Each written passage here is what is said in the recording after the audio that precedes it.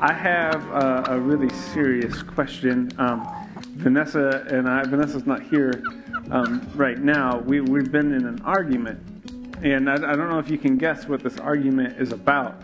But I need my beloved community to help me figure this out. So every usually in November, I begin the process of not shaving. And I don't shave at all. And by Christmas Eve, it's this big old red, for some reason I have red facial hair. And now there's a lot of gray tints to it.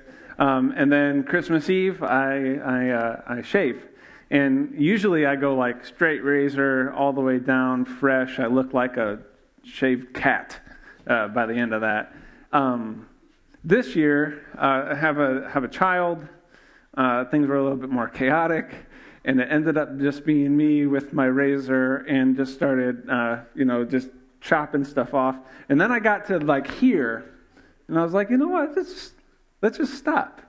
And I'll walk out of the bathroom, and I'll look at Vanessa, and I'll enjoy seeing her face.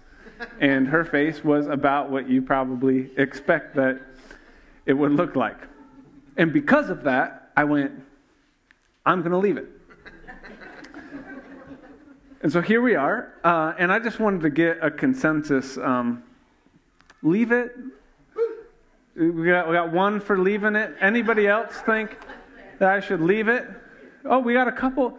Would you guys please just do me a favor? And I want to make sure if this is in my favor, I'm going to take a picture of the amount of hands that are up. How many think I should leave it? Come on. It's growing on you. Ben Taylor, I know Megan Brown already told me that she thinks that I should leave it. All right, how many of you think I should get rid of this thing? Or grow the rest. Yeah. Or? Inconclusive. Split vote. The leave-its have it. That's what they do in Congress, right? Yeah, the yeas have it. Okay, good. No, that's all. I actually don't know what's going to happen with this. It's mostly laziness at this point. And the fact that Matt Sager keeps bothering me about it, and that just makes me want to leave it longer. So,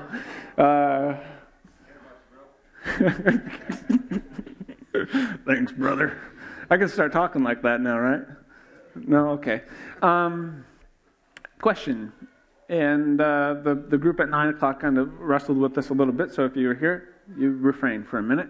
How many species of, whether it's plants or animals, do you think exist in the closest acre around you? Whether it's your backyard or just the village area that you live in. How many species do you think exist in that space?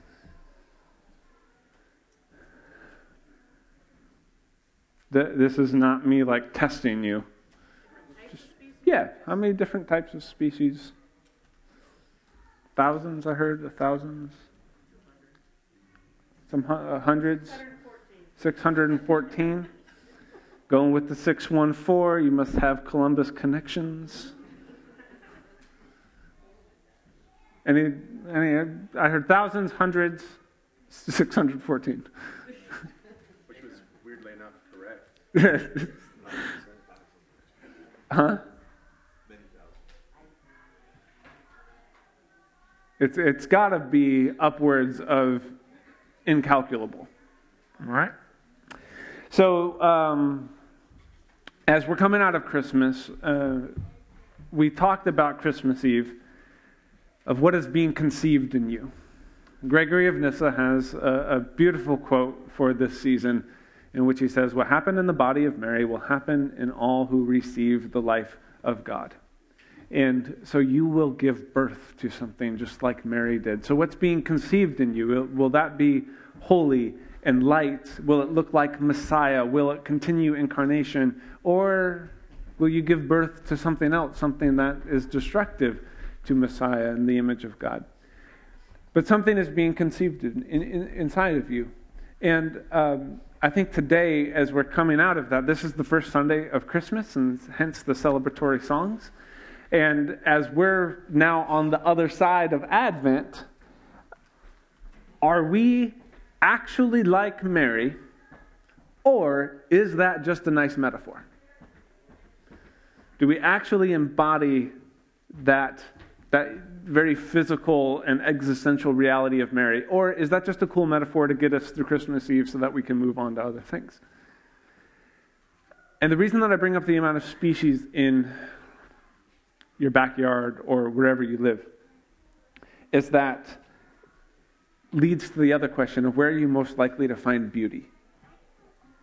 Where are you most likely to find beauty? Wendell Berry, an agrarian fellow who many of you who know I happen to like, talks about how the problem with national parks is that we elevate something that is rare and make it a destination because it becomes beautiful. And we begin to equate rarity with beauty.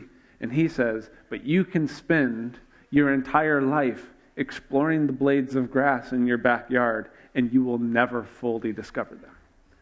There is so much beauty, there is so much complexity just hidden in the plants behind us that you could spend your whole lifetime engaging with that. It's easy to go to a national park and see a geyser or see a really big mountain. It's much more difficult to find beauty in the familiar and in the ordinary.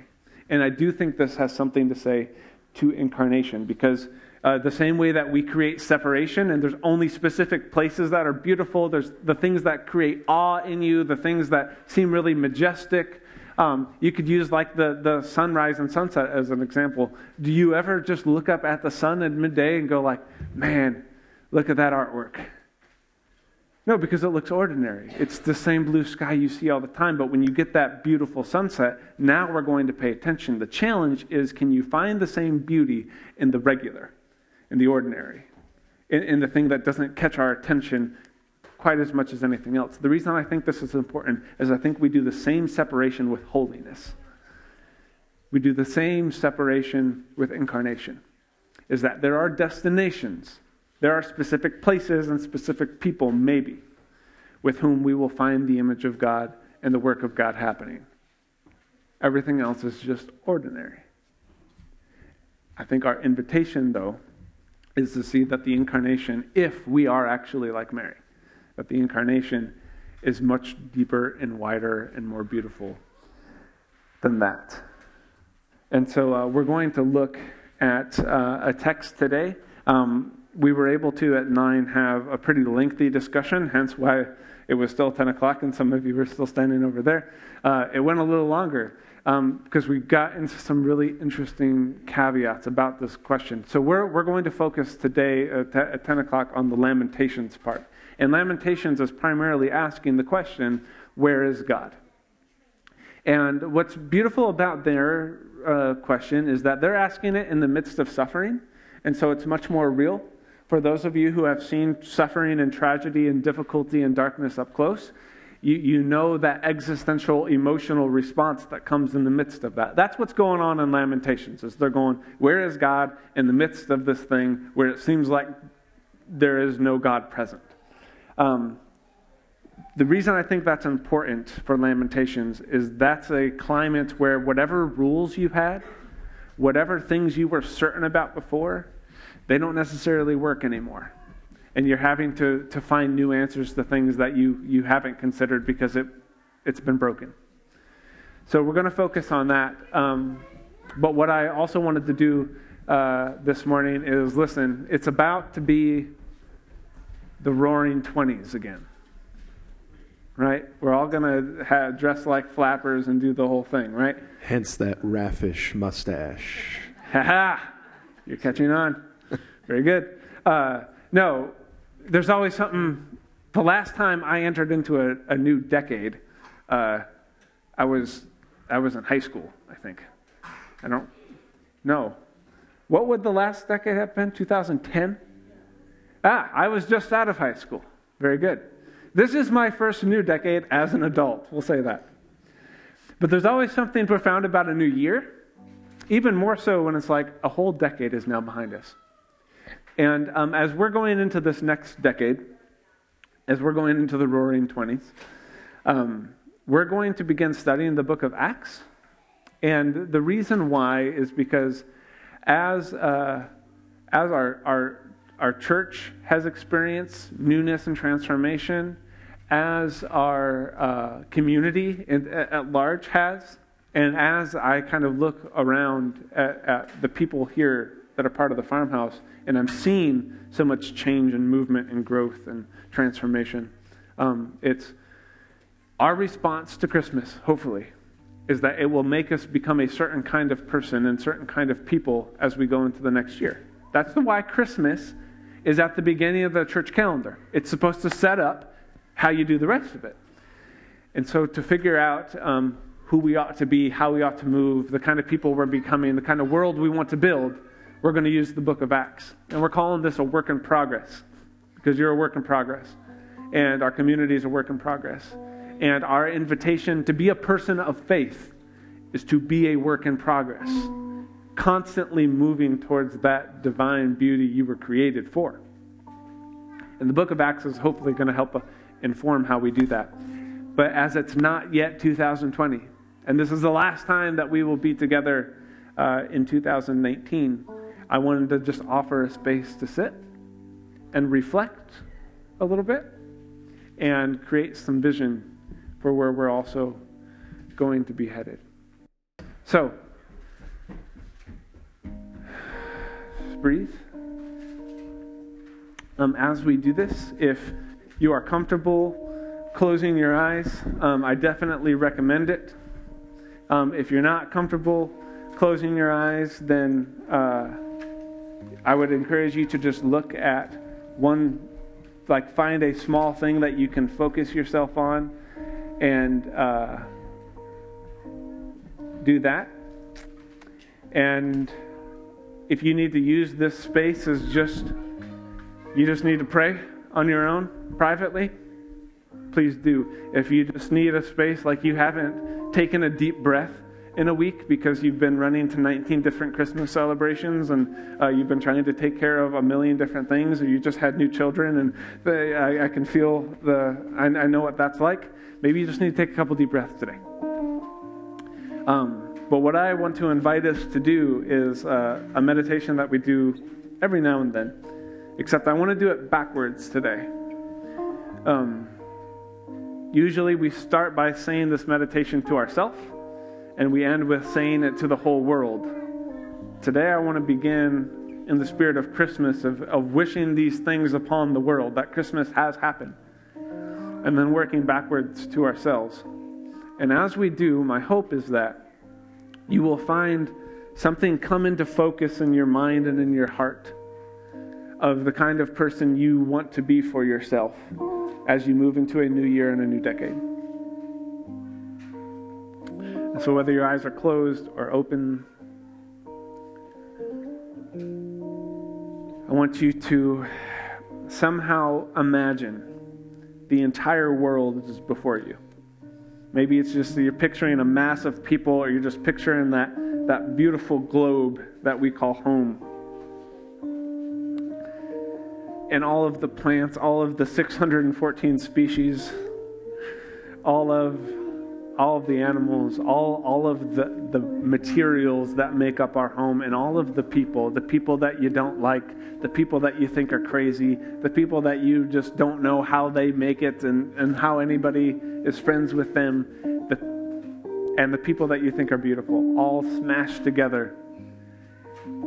And just say to them, may you be whole, may you be safe, may you have joy, and may you have peace.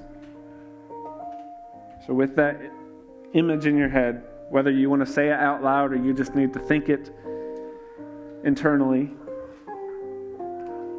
wish this upon the whole world. May you be whole, may you be safe, may you have joy, and may you have peace.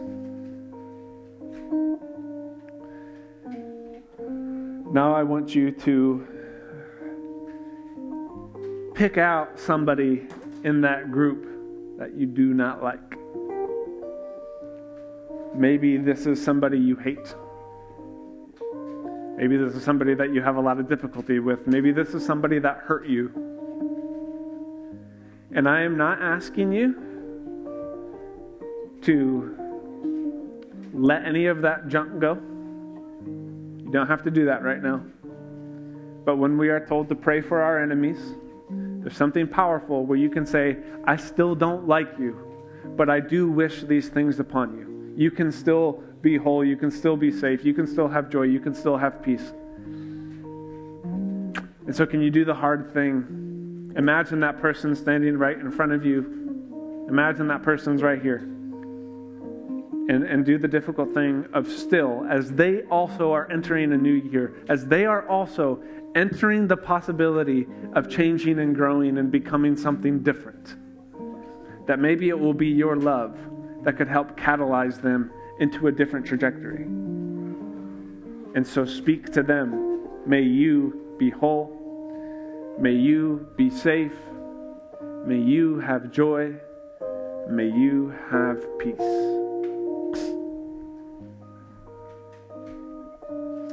Now I want you to imagine somebody before you that you love. Maybe it's somebody who over this past year you've lost. Maybe it's somebody sitting right next to you.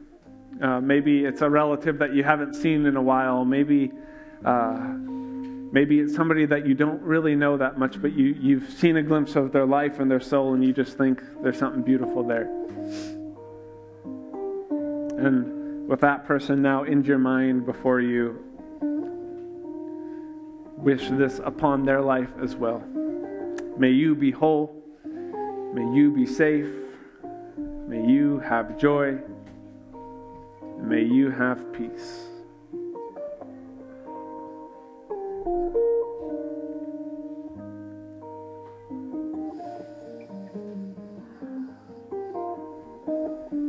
And now I want you to imagine you are looking into a mirror. And you see yourself. And you see all of your failures. You see all of your inequities. You see all the things that you wish you could just change. All the things you don't like about your body. All the things you don't like about the decisions you've made. All the things in your past you wish you can change. And it's all there right in front of you. And as you look into that mirror, your invitation is, can you see yourself the same way God does? As you reflect on a year of which there might have been beautiful moments, of which there might have been tragedy, of which there might have been poor decisions, of which there might have been immense growth, look at yourself. And do the hard thing of loving yourself.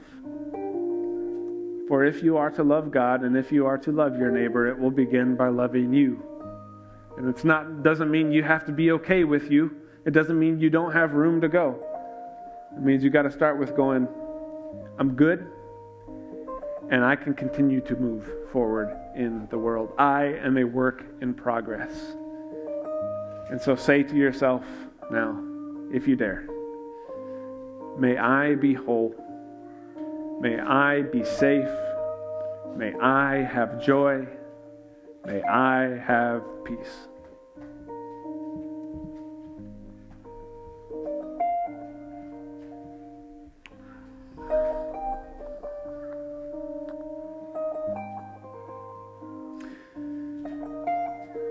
Our invitation today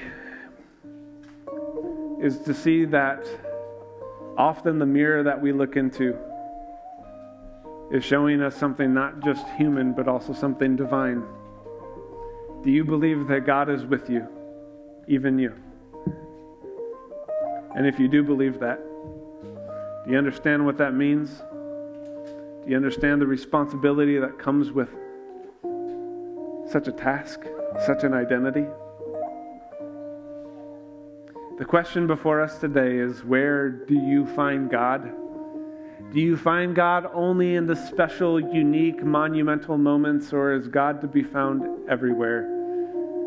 There's a quote by Gandhi that says, it's not the sacred and secular, it's the sacred in all the places we fail to see as sacred. Our invitation today is to see that no matter where we look, no matter who we look at, no matter the smallness or the greatness of the life before us, that you are looking into a mirror of the divine. And can you see what is holy and beautiful even in places that seem ordinary and mundane? Because God is there, even there. If you would like to stay in a spirit and posture of prayer and meditation, you are welcome to. But Noah is going to play a song for us that might further invite us into this reality that we're exploring today. So,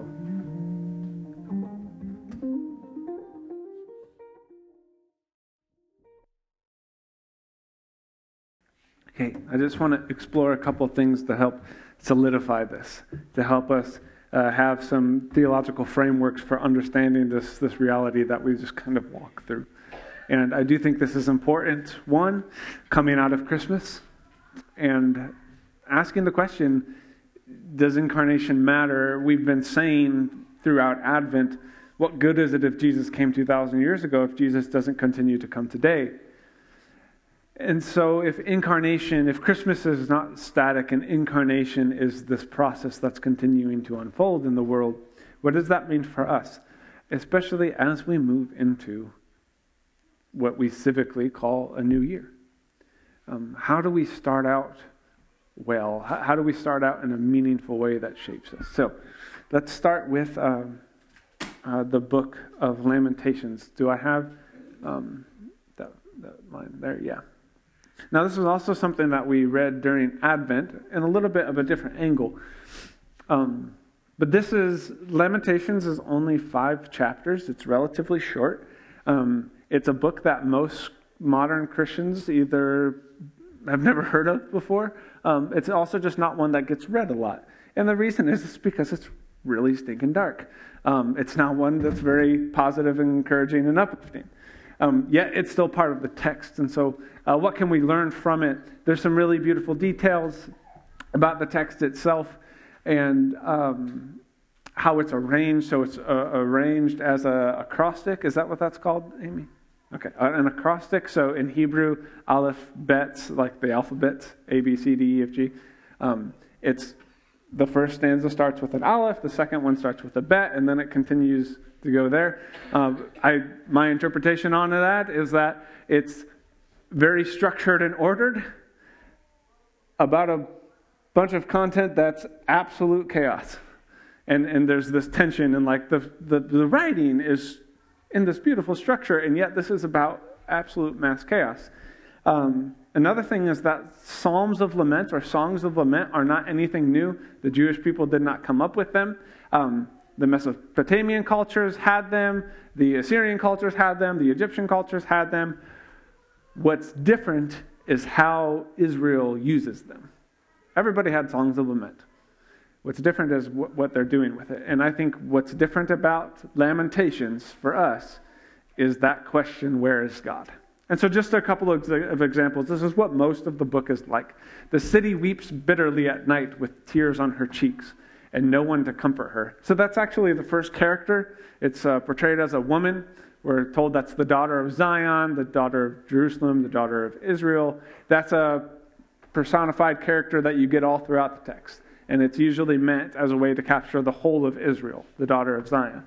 And so the city, this woman, the city, Jerusalem, is weeping and there's no one to comfort her. Later, I think this one... No, I think this is also the same character in chapter 1. Is it nothing to you, all who pass by? Look and see if there's any sorrow like my sorrow, which was brought upon me, which the Lord inflicted on the day of his fierce anger. Okay, so that's just an example of kind of what we're reading here. There's another part where another character... So there's 3 characters within Lamentations. Another character says, God has made me grind my teeth on gravel. All right, so I know that's a phrase that you all use often. And so just know that that's also in there. Okay, just to get the climate of Lamentations a little bit. The question that is contrasted with this in the text is, how does God show up? And we came up with a pretty good list at 9 o'clock. And one of the questions there is, how often does God, like in God's full divine manifestation in space and time, how often does that happen? And the technical answer, in my perspective, is 0. One time that we could come up with where it kind of happens, but nobody sees it, is when Moses hides in the rock face, and God says, I'm going to pass by, but we're going to have to cover you because you can't actually see me. So like the fullness of the divine showing up doesn't really happen. I think this is important theologically because in a world full of lots of deities that can be contained within a statue, the Jews are saying this one cannot be contained. In fact, you cannot even fully see this divine being because it's like so transcendent. It allows God to be transcendent. What are other ways that God shows up? Large cataclysmic events. Flood. Could use as an example. What were some other ones that were coming up? You guys were here, do you remember? Burning bush. Cataclysm, nature, so fire, clouds, stuff like that. Animals, there is a talking donkey, right? Don't forget about that. And then various people. The temple is for the Jews where God most shows up. So you go through the process and there's an official priest, and that's how you come across the divine. Mostly, though, in the text, God shows up through people. And there's the prophets. And it's never the official prophets of the structure. It's always like the people who are from like the backwoods, like crawled out of nowhere and are wearing really weird clothes and they smell bad. Those kind of prophets. You get these unexpected heroes like David, like Moses, the people who they're not necessarily on top. You wouldn't have thought they'd have anything special, and yet they show up and God is present within the work that they unfold. You get Amy. You had brought up the maidservants and the slave women in Exodus chapter 2, which was a good example.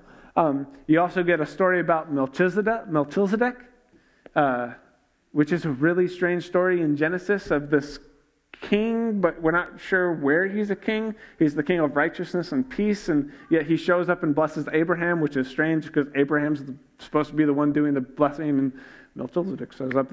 You also get a story about Jethro, who's a pagan priest from Midian, and he's the one who actually sets up Israel's governmental structure for the entire nation. How does God show up?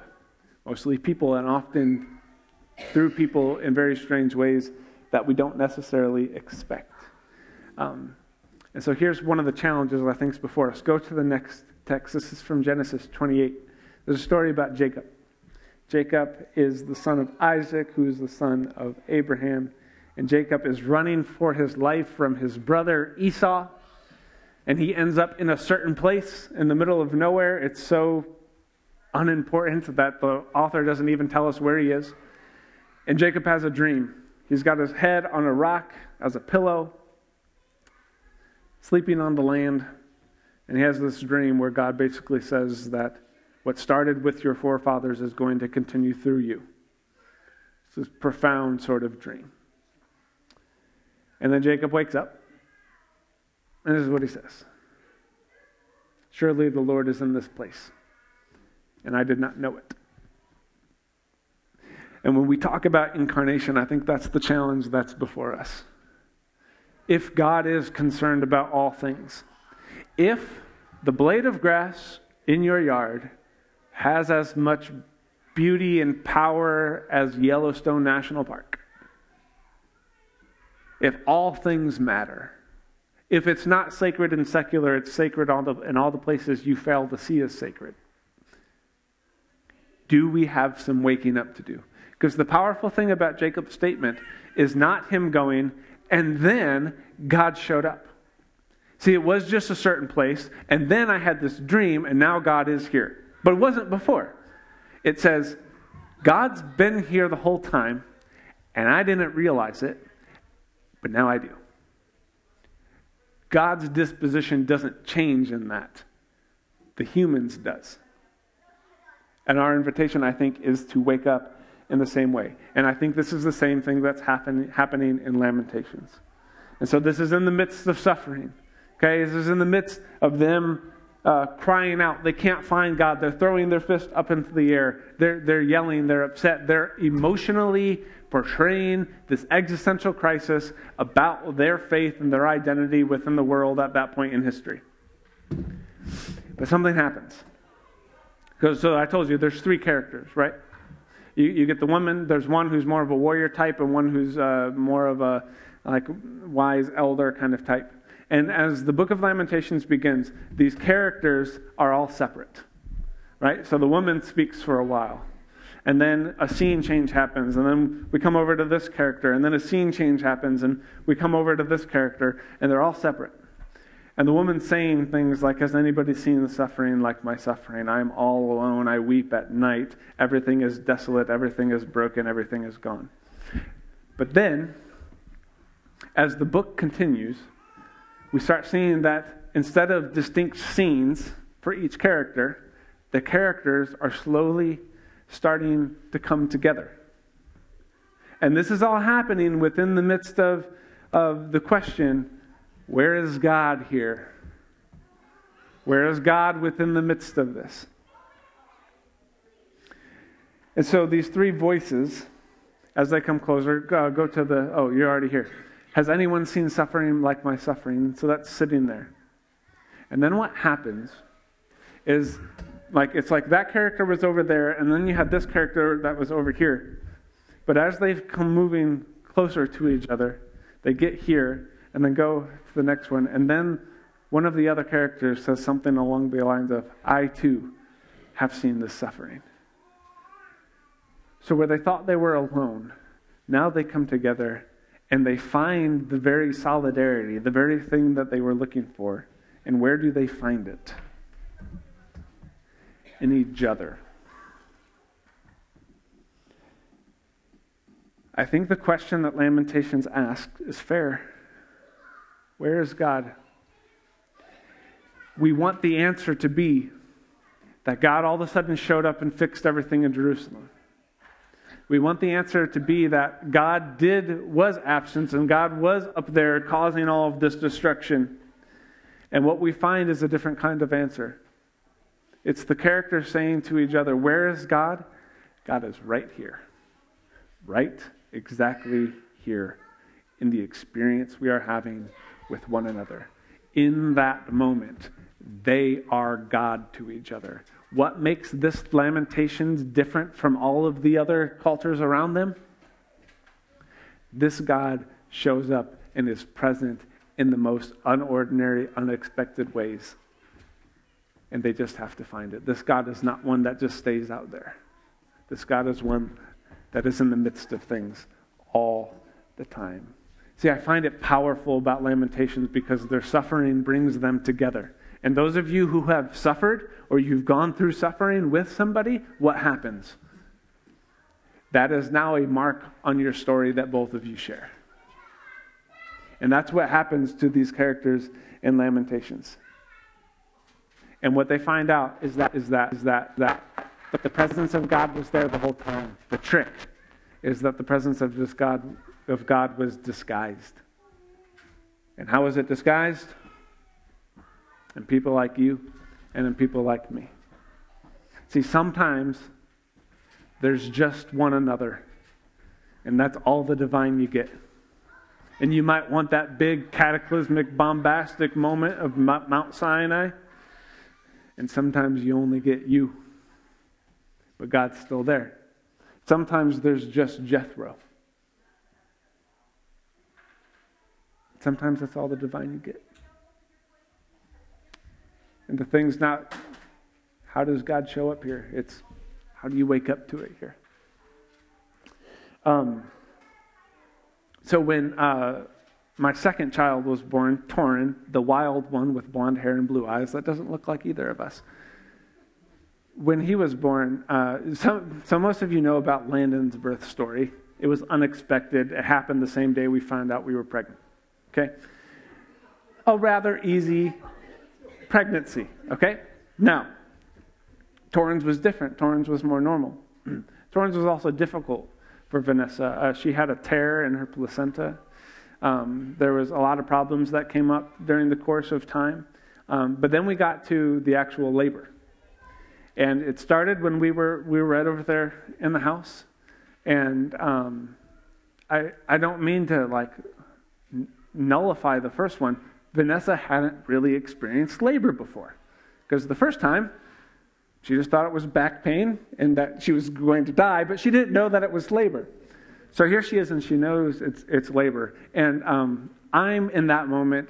Those of you whose spouse has given birth to a child, you know just how helpless the male species is.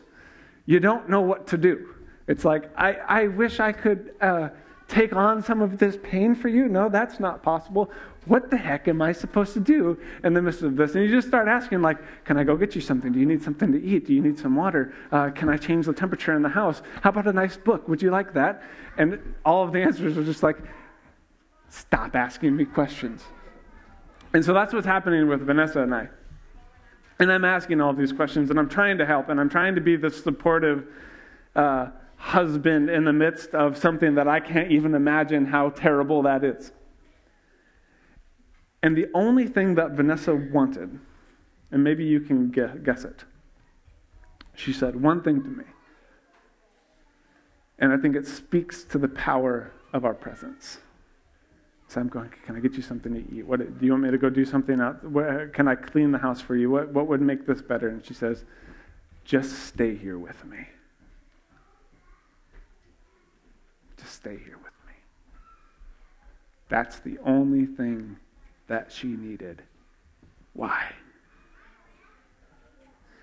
And the reason I think that's what we so often yearn for, that's the thing we so often need from each other, is because there's something powerful about our presence. And there's something powerful about our presence because there's something divine about our presence.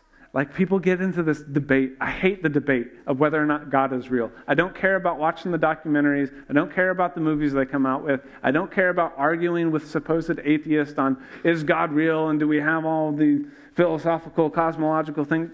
I don't care about any of that. Because for me, the only thing I have to know, is God real? Have you suffered with somebody? Have you experienced somebody's generous presence in the midst of hell? At that moment, you can be quite sure there's something transcendent here. There's something divine here. You have to understand about yourself. If you are like Mary, if you are conceiving something holy, even in your unordinary, unexpected, mundane, you're a very regular, average person, fine. Never underestimate the power of your presence. You can think lowly about you all you want. Fine. But there is something transcendent about you because you're alive and you're breathing, and from your first breath, God has said, I am with you. Therefore, never underestimate the power of your presence. Because in times where you find yourself going, where is God? What needs to happen here? How will the world ever be made right? How are we going to deal with all of this junk that surrounds us every day? You can find the answer of going, we just need to be here, right exactly here, because that is where God will be found, and that's how God always works in the world. God always works through the people who are called nothing and the places that are called nowhere. Those who are the least expected. That's how it always happens. And so if you find yourself going I am nothing, welcome to the club. You've got work to do. And so in the context of incarnation, we have to see that the primary form that this movement is going to manifest through is through ordinary humans like us. If you ever think that Metamora is something akin to Nazareth, that's a good thing, because that's where it all starts. Or you think about the Matthew 25, and that's often made to what do we do about heaven and hell, and there's the goats and the sheep. What's Matthew 25 about? Have you noticed? There's a mystery to God's presence, where even in the least of these, who is with them? Jesus. Incarnation. It's there. and you want to find it, you're going to find it in each other. How does God show up? Often through people, and often through the people that you least expect. There's a reason that after the death and resurrection of Jesus, the temple is said to be us. Y'all, and it doesn't say you are a temple, so don't get tattoos and any of that stuff. You can still think that way, it's fine. Tattoos could be bad, but that's a different argument. The point is, y'all together are the new temple, which is what happens in the temple? It's where you find God. Like, I imagine this happening, like in the first century of one of the first Christians, like finds this, runs into a pagan friend, and they're like, oh yeah, so the Jesus thing, cool. Hey, how do I see your God? Like, I can just go over to my temple, and there's a nice little statue, really well done with marble, great sculptor, it's going to be made famous one day, and that's how you can see my deity. How do I see yours? And I can just imagine that person standing there like, you're looking at him? Me? Like, how are we going, why does Paul say that we're the body of Christ? Yes, to have unity, yes, to have all that stuff, but also because the way that incarnation continues in the world is through us. And what I also think is important about this is that if the divine often comes via disguise, that you are the best disguise. And there's a line in Exodus 4 where Moses is railing against God, saying like, can't be me, you can't have me go do this thing. I'm not a very good speaker, I've got all these problems, it's a long ways away. And Moses is looking for a way to qualify why he should even do this work of Exodus. And do you know what God's answer is? In Exodus chapter 4. God says, for I am with you. And that's it. God doesn't give him qualifications of why Moses is the right one. God just says, for I'm with you. That's all the need you have there. That's all that needs to be said. And so the first thing that I think is important. Do you see the divine in other people, even the people you hate? You don't have to like them. It's fine. Do you see the divine in them? Are you one day going to have to be like Jacob and say, yeah, God was with this person the whole time, and I wasn't aware of it? Second, do you understand that the way God works in the world is often very ordinary? And if you are looking for holiness and beauty in only specific places, you're missing something. And can you see that the divine is in all of these places, even if you're not aware of it? And the third thing is that midwiving the divine into the world, the thing that we just celebrated on Tuesday and into Christmas, it's going to begin through you. Listen, guys, you don't have to like yourself to understand that God's with you. You do have to love yourself enough to say that there's something profound and transcendent that exists within me that gives me my very life and breath, and therefore I must use it well. Never underestimate the power of your presence. Never underestimate the power of your presence, because incarnation will begin right here. Right exactly here with each and every one of you. May you be like Jacob. And may you wake up and be aware of the divine presence that's always happening. Amen? Okay, let's reflect on this chorus and song one more time together.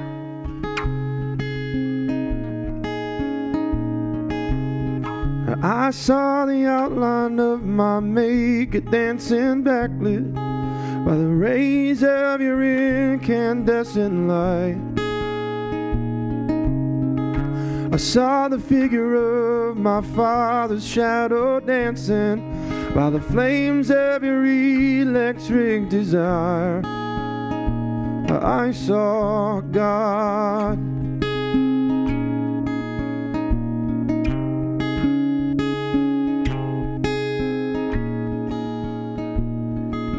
The writing on my walls is orange and pink and blue.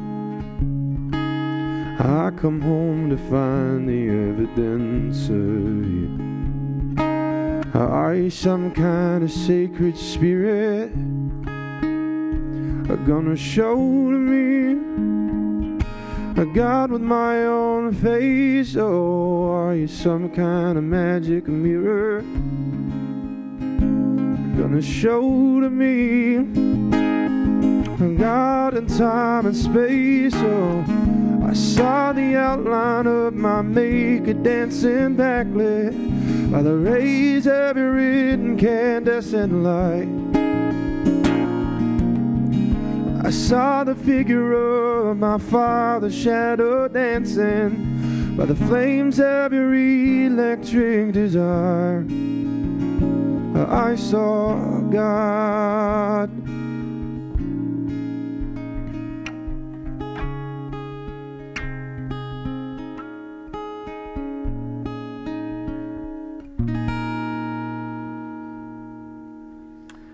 I hope you have all had a Merry Christmas, and I wish you the best as you enter into our generation's version of the Roaring 20s.